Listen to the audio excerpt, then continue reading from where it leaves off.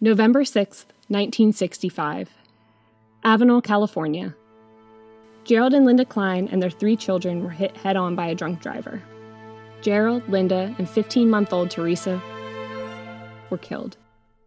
This sort of tragedy happens every day, so why do I care? Because my father and uncle were also in that car. My name is Courtney Aboud, and Gerald and Linda were my grandparents. For nearly a decade, I've been researching their accident. Those involved have told me about my grandparents' lives before the tragedy. They've told me about the aftermath. They've told me about the injuries, the custody battles, and the murder. This isn't just my family's story. It's the story of 3 families, and after more than 50 years, it's ready to be told. So, here's what I've heard.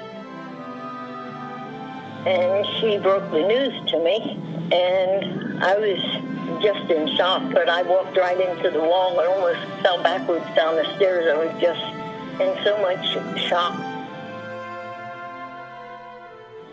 I have thought about those boys my entire life. I've wondered what happened to them.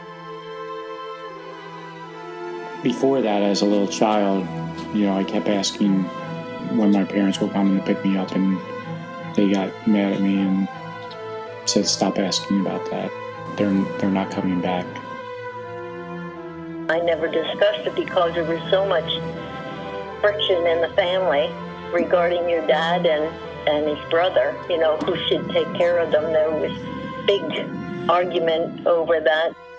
If anyone should raise Jerry's boys, it should be me, but I'm not going to open my mouth. I'm not going to get involved in any dispute. I don't want to fight anyone.